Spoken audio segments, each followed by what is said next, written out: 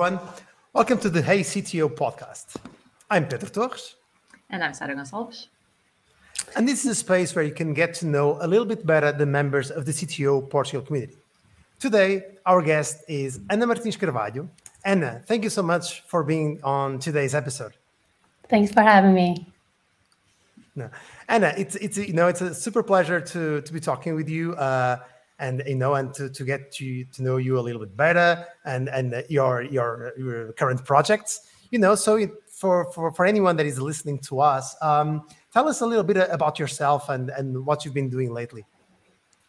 Okay, so I'm Ana. I'm the co-founder and CTO of Anansi, which is an insurtech startup. Well, my experience is in software engineering, I guess, with more of a focus on the back end. I've worked mostly in finance, both in startups and larger corporations in London. And before founding Anansi, I started freelancing because I guess I wanted to experience different challenges in other domains, but also have the freedom of managing my own time remotely. And I guess lately I've been full-time on Anansi. Okay. So, and can you tell us a bit more about Anansi? And what we have been doing lately there? Yeah, sure. So Anansi is an insurtech startup with the goal of building automated shipping insurance products. I founded Anansi with my co-founder Megan when we were both in London because we were seeing firsthand how data was being used to power new finance tools and startups. But in insurance, which is, I guess, a comparable domain, insurance was still very much in the dark ages with lots of formal processes. You need to speak to someone, lots of back and forth, manual forms.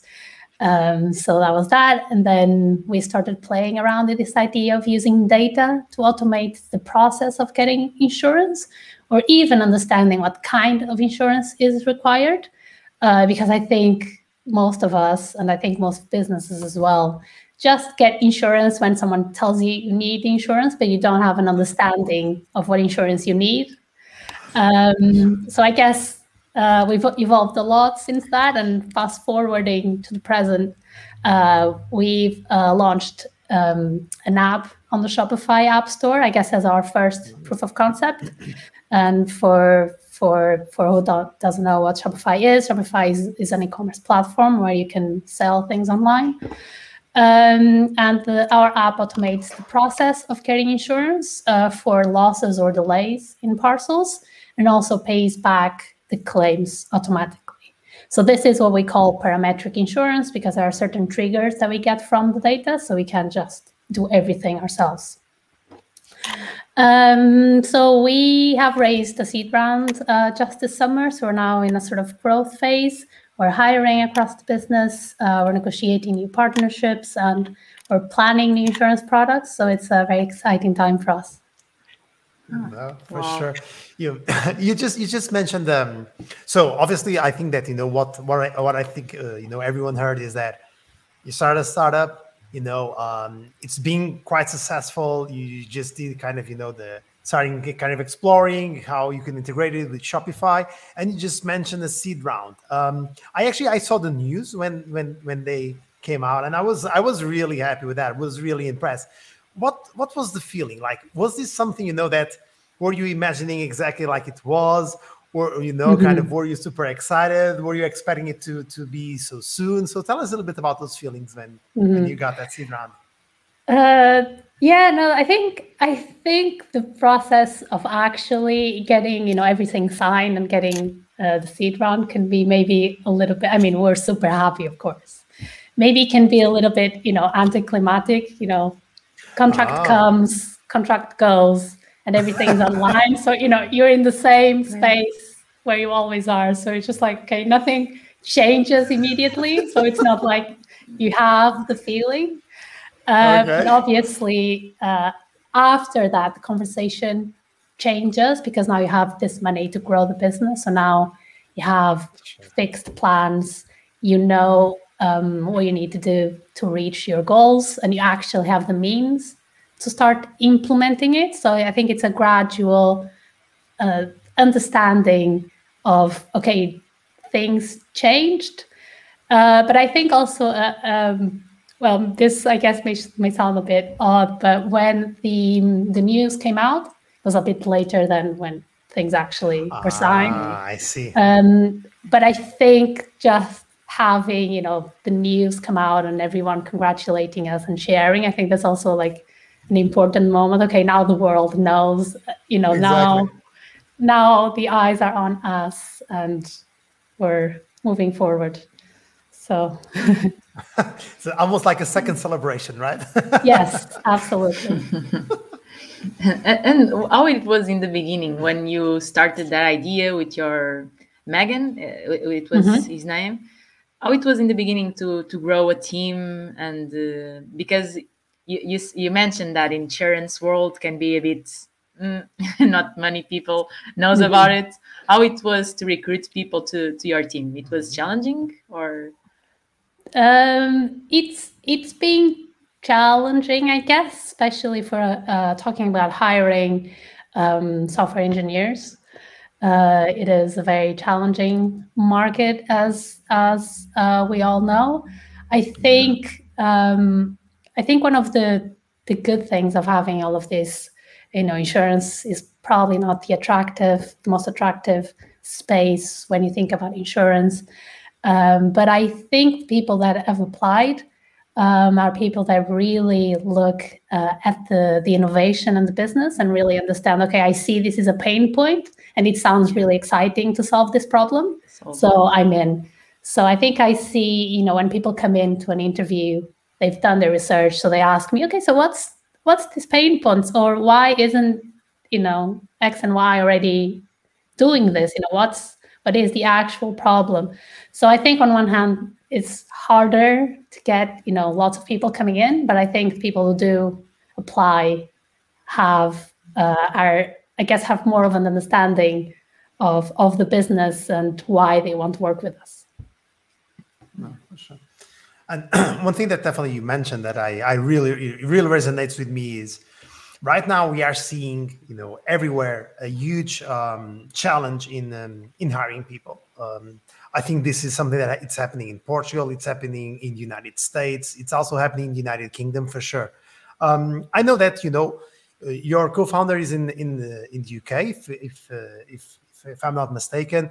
For instance, you're right now based in Portugal. So I'm assuming that you are working pretty much as a distributed or remote-friendly company. Do you see that as something that it actually kind of can play on your favor? So let's say that, you know, when people reach out to you and you're kind of, you know, assessing a candidate, do you see that there is more interest because, you know, people can actually say, oh no, look, we can work from everywhere, and you know there is a strong correlation with a healthy work-life balance? Or how do you see, or do you think that actually this remote situation and all this being distributed is not that kind of such an interesting thing after all? Yeah. Well, that's a very good question. I think, well, just a correction, first of all, Megan is currently in Germany. She is in Germany. She is wow. British, but she currently lives in Germany. Okay. Yeah, we met in London, but even then we were always remote. We met just a few times, and we always wanted to keep that culture within the company. You know, it's working great for us. It's working really well for our team too. I think, as in terms of being an advantage or not, it's interesting. I would say maybe not so much of an advantage at this point in time, post-pandemic, where there's many more companies working remotely. I see. So I guess that's not so much of a selling point. I think it's still pretty good selling point for some people, but maybe not as relevant as it was before the pandemic, if that makes sense. But one interesting thing is that before the pandemic, I was we weren't hiring employees just then, but we were like trying to have like maybe a 1-year contract with someone before pre-seed funding. And I remember asking my friends in Portugal, I mean, do you know someone would, like to do this.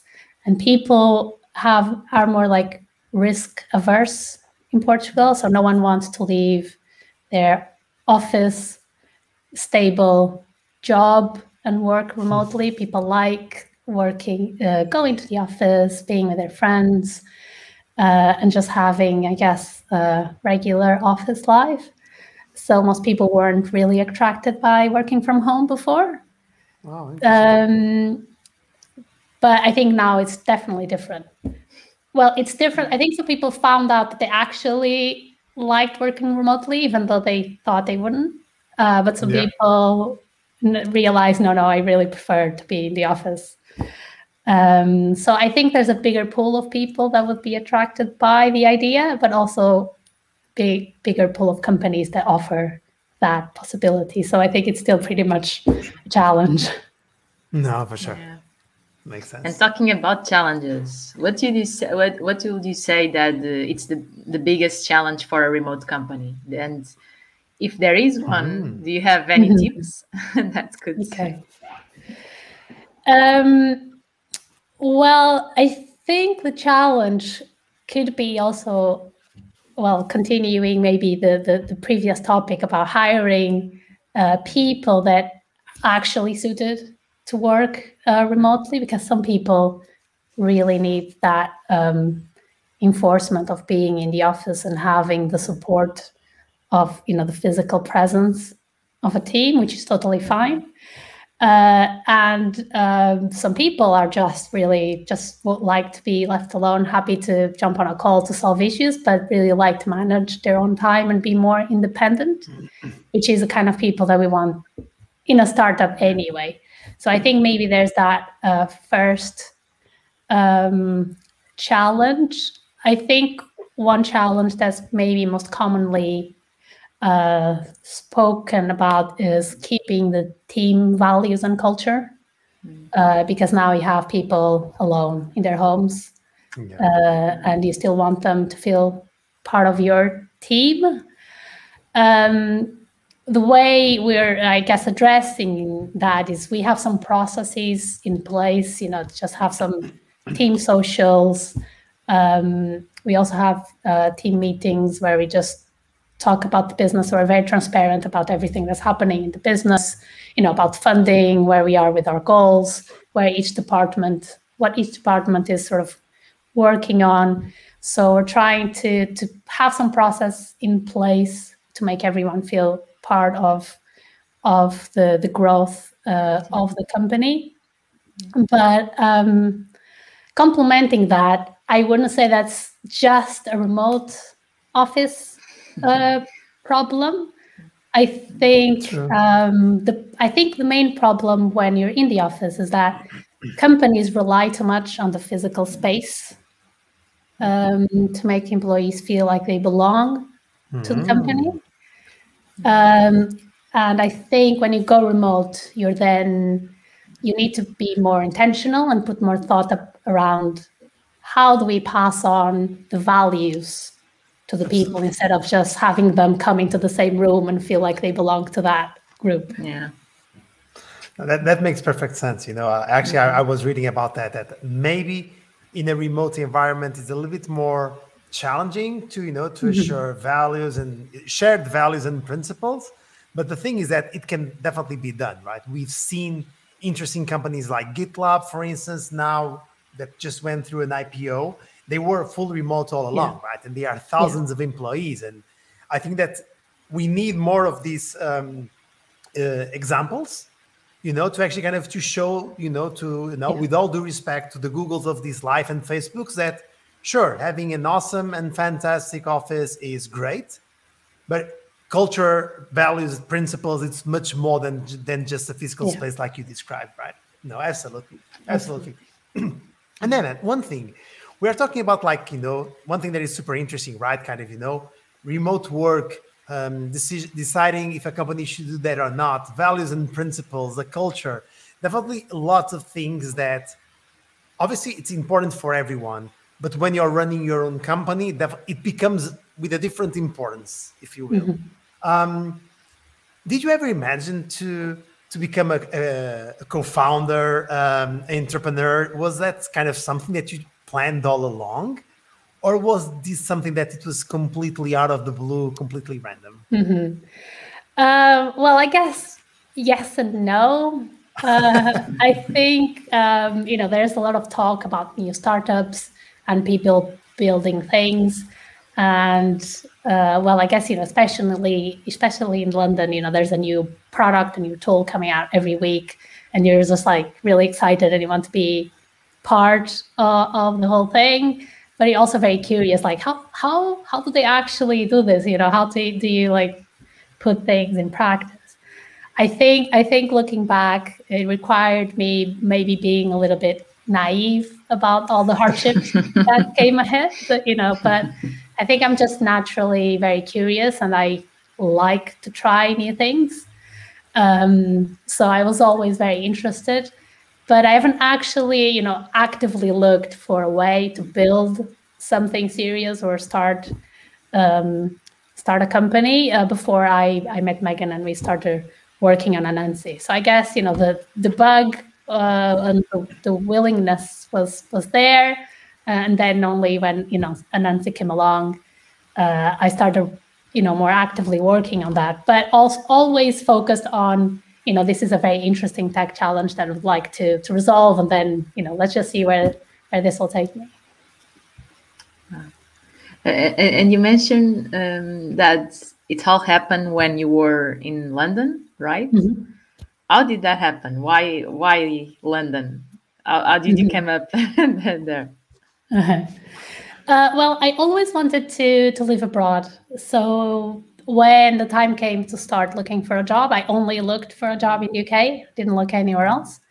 I guess picked UK because I thought that it would, for a software engineer or I guess looking at the software engineering landscape, the London and the UK would be the place where I'll have access to the most innovation and what's cutting edge in the industry. So I thought, I'm taking this seriously. I don't want a job just to make a living. I want to be at the edge.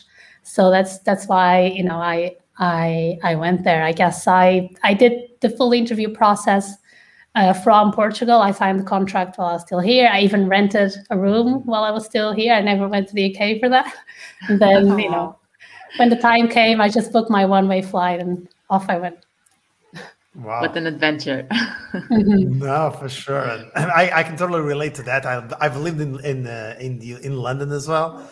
And I can see completely what you're describing. Like, I believe that obviously London had a big part in also inspiring you to become an entrepreneur, because definitely the tech scene, like the city, has a very positive vibe of can-do attitude. Yeah. So it's definitely not a surprise that actually kind of London also had this positive influence on Anansi. That's great. And tell us one thing. So you started the company, right? So you were a software engineer, so from what I understood, like someone very comfortable with Python, right? Mm-hmm. And then all of a sudden you start a company and become a CTO. What changed? Like, did you notice like any sort of difference, like right off the bat, like almost on day one, or was this something that it was kind of very natural to you and nothing really changed? Well, it's funny because when we started Anansi, I was freelancing. Well as I still had like my day job, but I started freelancing because I wanted to be remote and maybe start being a digital nomad. But basically I was like, trying this. So in the beginning, when you're trying this new idea, you can feel a little bit like, it's a freelance project. You have to build this product, I guess as you do for your clients. So you don't initially, don't have to worry about all of these things that we were talking before, company culture. You just want a prototype that works and shows what your vision. So I think it's more of a gradual change.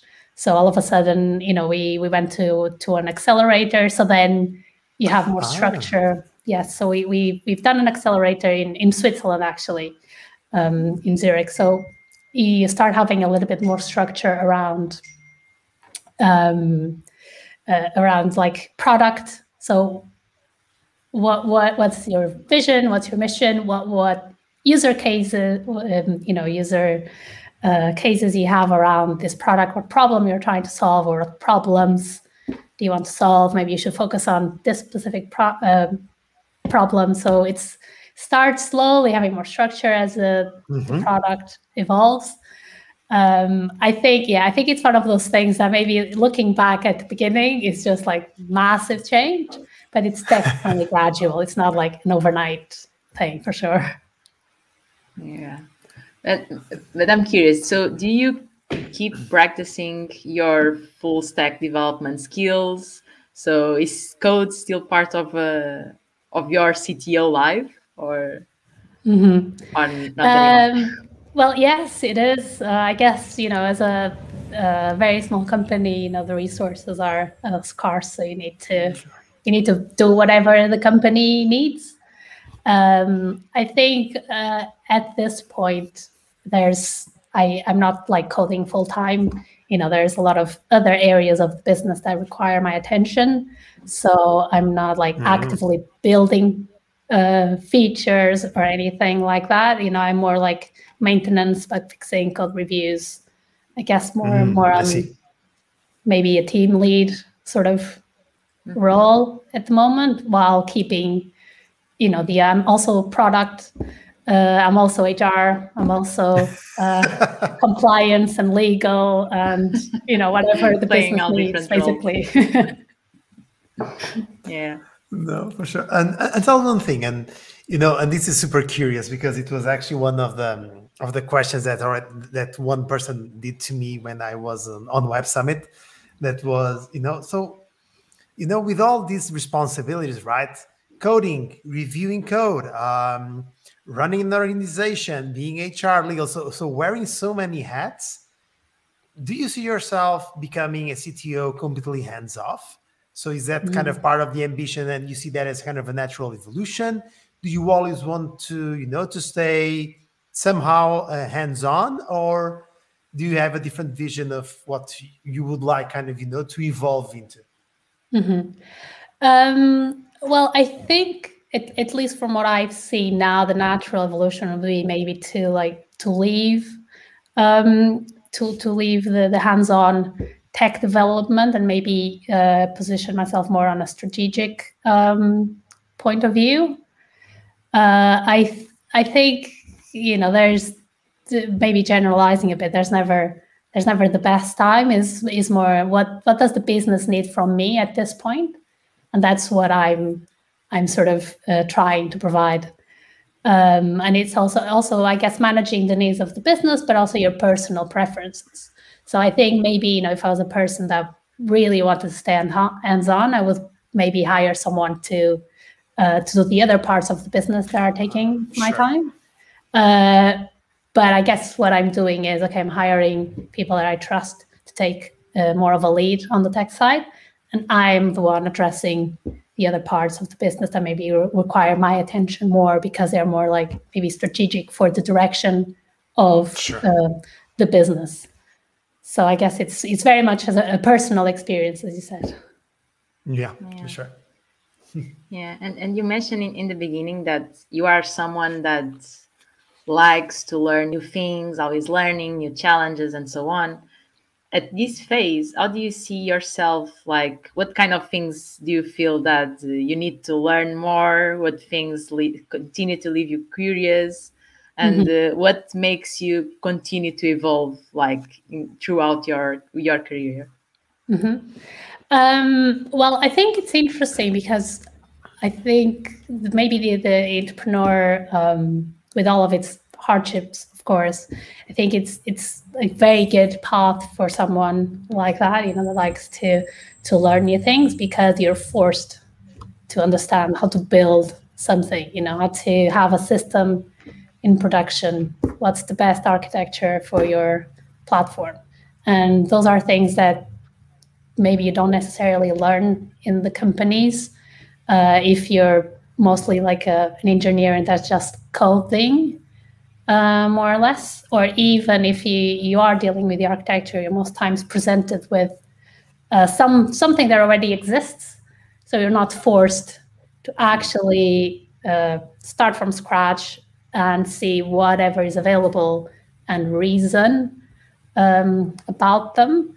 So I think is it's just a big learning experience around everything related to tech. I guess at this point, how do we scale this business for millions of users in the best case? So how can we still keep this logic that we have, but with many users coming in, with multiple insurance products? So I guess how do we handle lots of data? How do we handle lots of income operations? How do we all of that tech challenges, I think, are really, really good, and you need to look at what's being done out there and what's new, and what the companies that are most innovative in this space are doing, I think. But also there's a flip side of the business. So how do you keep your business relevant? And I think that's also looking at innovations. So how do you keep, we've started this, I guess, a few years ago, and the landscape is moving so fast, not just in tech, but in all of the industries, that when you think of making a change, something new come up, and the decision is now the best choice is now a different one. So it's really hard, I think, to keep up. So I think it's just trying the best we can to incorporate new innovations. For instance, we just implemented open banking, for instance, as a payment in our solution. So I guess just an example of try to keep the product relevant, not just the core business idea, like goods in transit insurance, but also the way people interact with your product needs to feel relevant as well. For sure. No, I love that. That advice is fantastic. And maybe with the spirit of that in mind. So, imagine that, for instance, me and Sarah, we wanted to start a startup. But we don't. Okay, just to make it clear. But let's say that we would just bump the three of us kind of onto each other, and we say, hey, Anna, look, you started a startup, you went on an incubator, you just got your seed round. Who knows when the Series A will come up? Like, what would be your advice for someone that is pretty much kind of starting the journey? That is super important because, and thank God we know that Anansi was a very successful story. But for each Anansi that we have, a lot of them unfortunately fail. Mm-hmm. And so I always think that any sort of advice for someone that is actually kind of striving and winning on such a demanding world as the startups, always it's interesting to understand kind of, like one tip, one sort of guidance that you would definitely give to someone that would start a new startup today. Okay. What would that advice be? Well, I would like to start maybe for thanking you for saying you don't want to start one, because I think some people might feel the pressure, it's like cool to start something. Mm-hmm.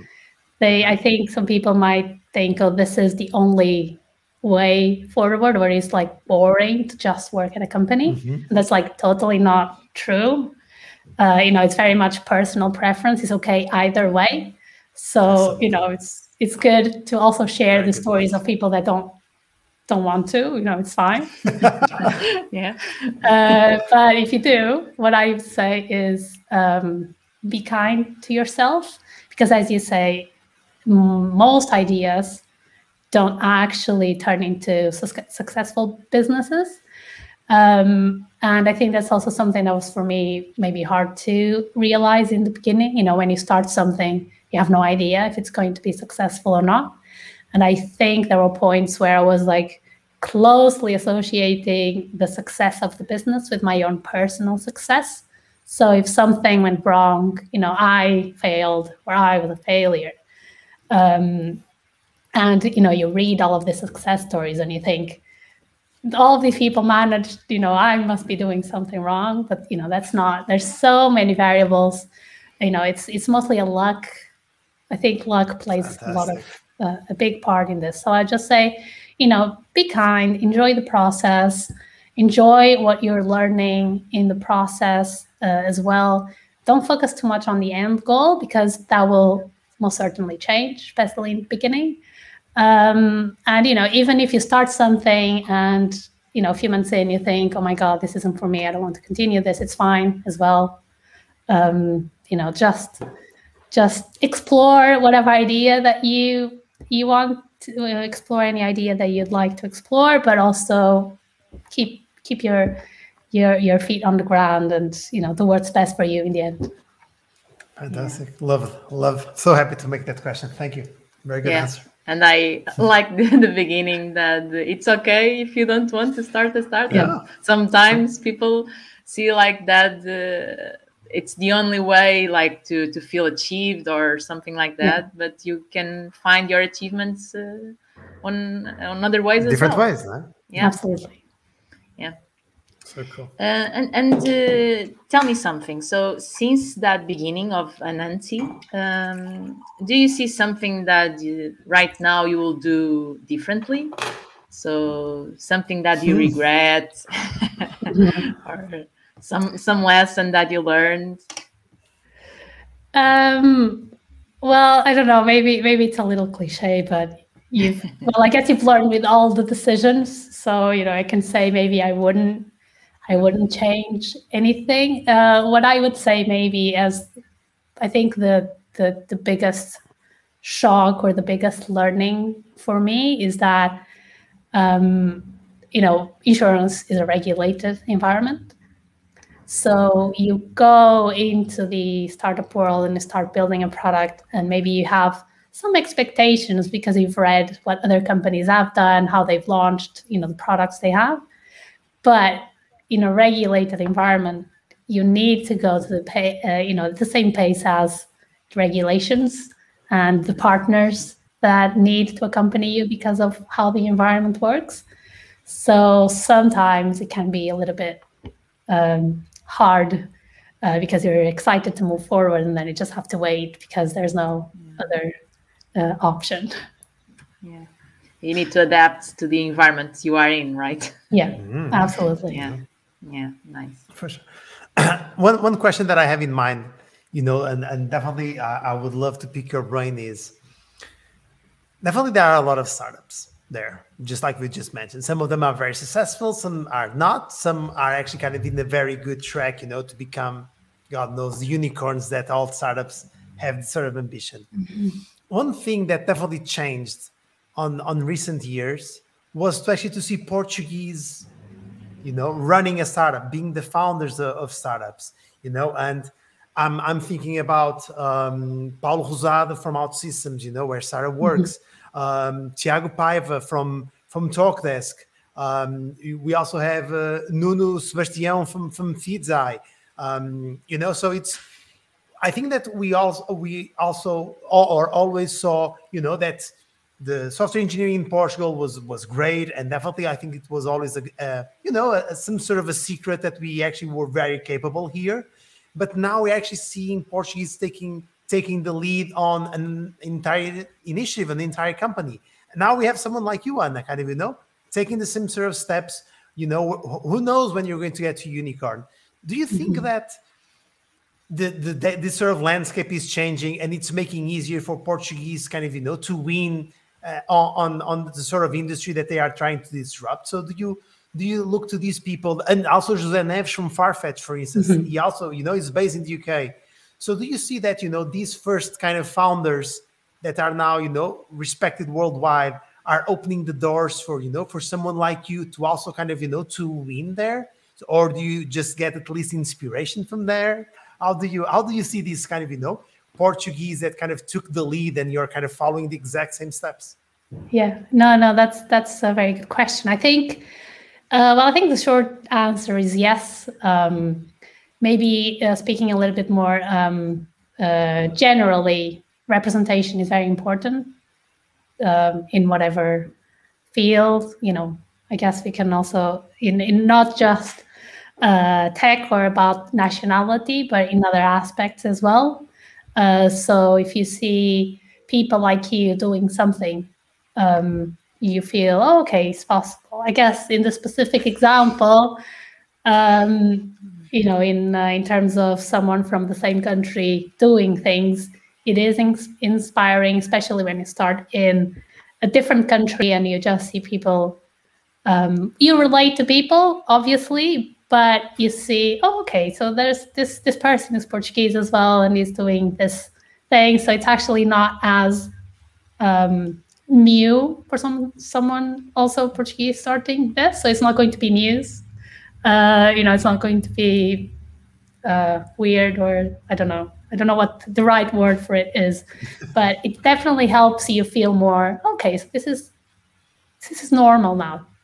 And I think exactly. I can say as well that being in the CTO community helps with that as well, because there's a lot of variety of companies, not just based in Portugal, but also based outside of Portugal. And there's, CTOs and managers from very well-known companies that I knew, but I guess you hear of companies and you know them as a black box. You don't know people in the company. So actually knowing, oh, okay, so this person is like, a manager for Microsoft, where this person is a CTO in this company that I actually know very well because, it's from London. So I think, oh, okay, so this is actually, it's not as disruptive as you think in the beginning, because it's just cool. So it's possible. So it's good. No, for sure. No. Really cool. Very well. Yeah. But I agree that it feels good, and I can understand that it feels good because it's not like a total unknown.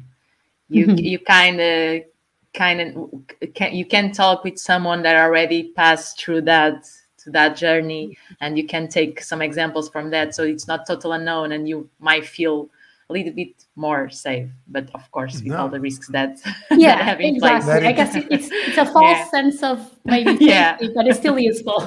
Yeah. No, and we need more examples for sure about that. Yeah. That's fantastic. Yeah, and it's good Sarah, to keep inspiring to each other. Yeah. No, for sure. Sarah, I think that we are pretty much at the end of our episode. I think that we have time for one question, right? At least one. Mm-hmm. So you want to take the lead on that one? Yeah. I'll go with the first one. Yeah. Me and Pedro, we will always like to finish this conversation with one or two more fun questions to get to know you a bit more better. And I'm curious about something that you share with us. So it seems that you like to crochet. So I was curious to know, how did that begin? Why crochet? And do you find it relaxing by being something totally different from what you do professionally? Yeah, no, that's actually a funny story. So I have a friend that knows crochet since she was a kid, because she had her mom and grandma teaching her, but I guess it's just not something that I had in my family. So I was like curious and also intrigued, about that.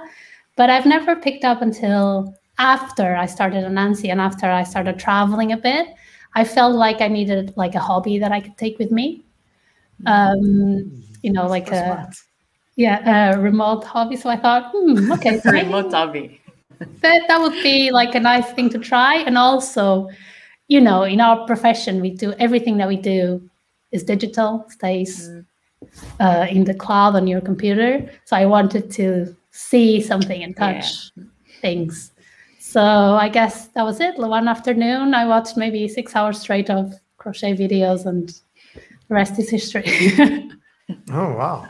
And by the way, let me ask you a question. So you've mentioned, when you were traveling, you started kind of, doing that. Did you ever had any issues going through the airport because of the needles of the crochet? So it's fine, or you actually already had like one or two troubles with that?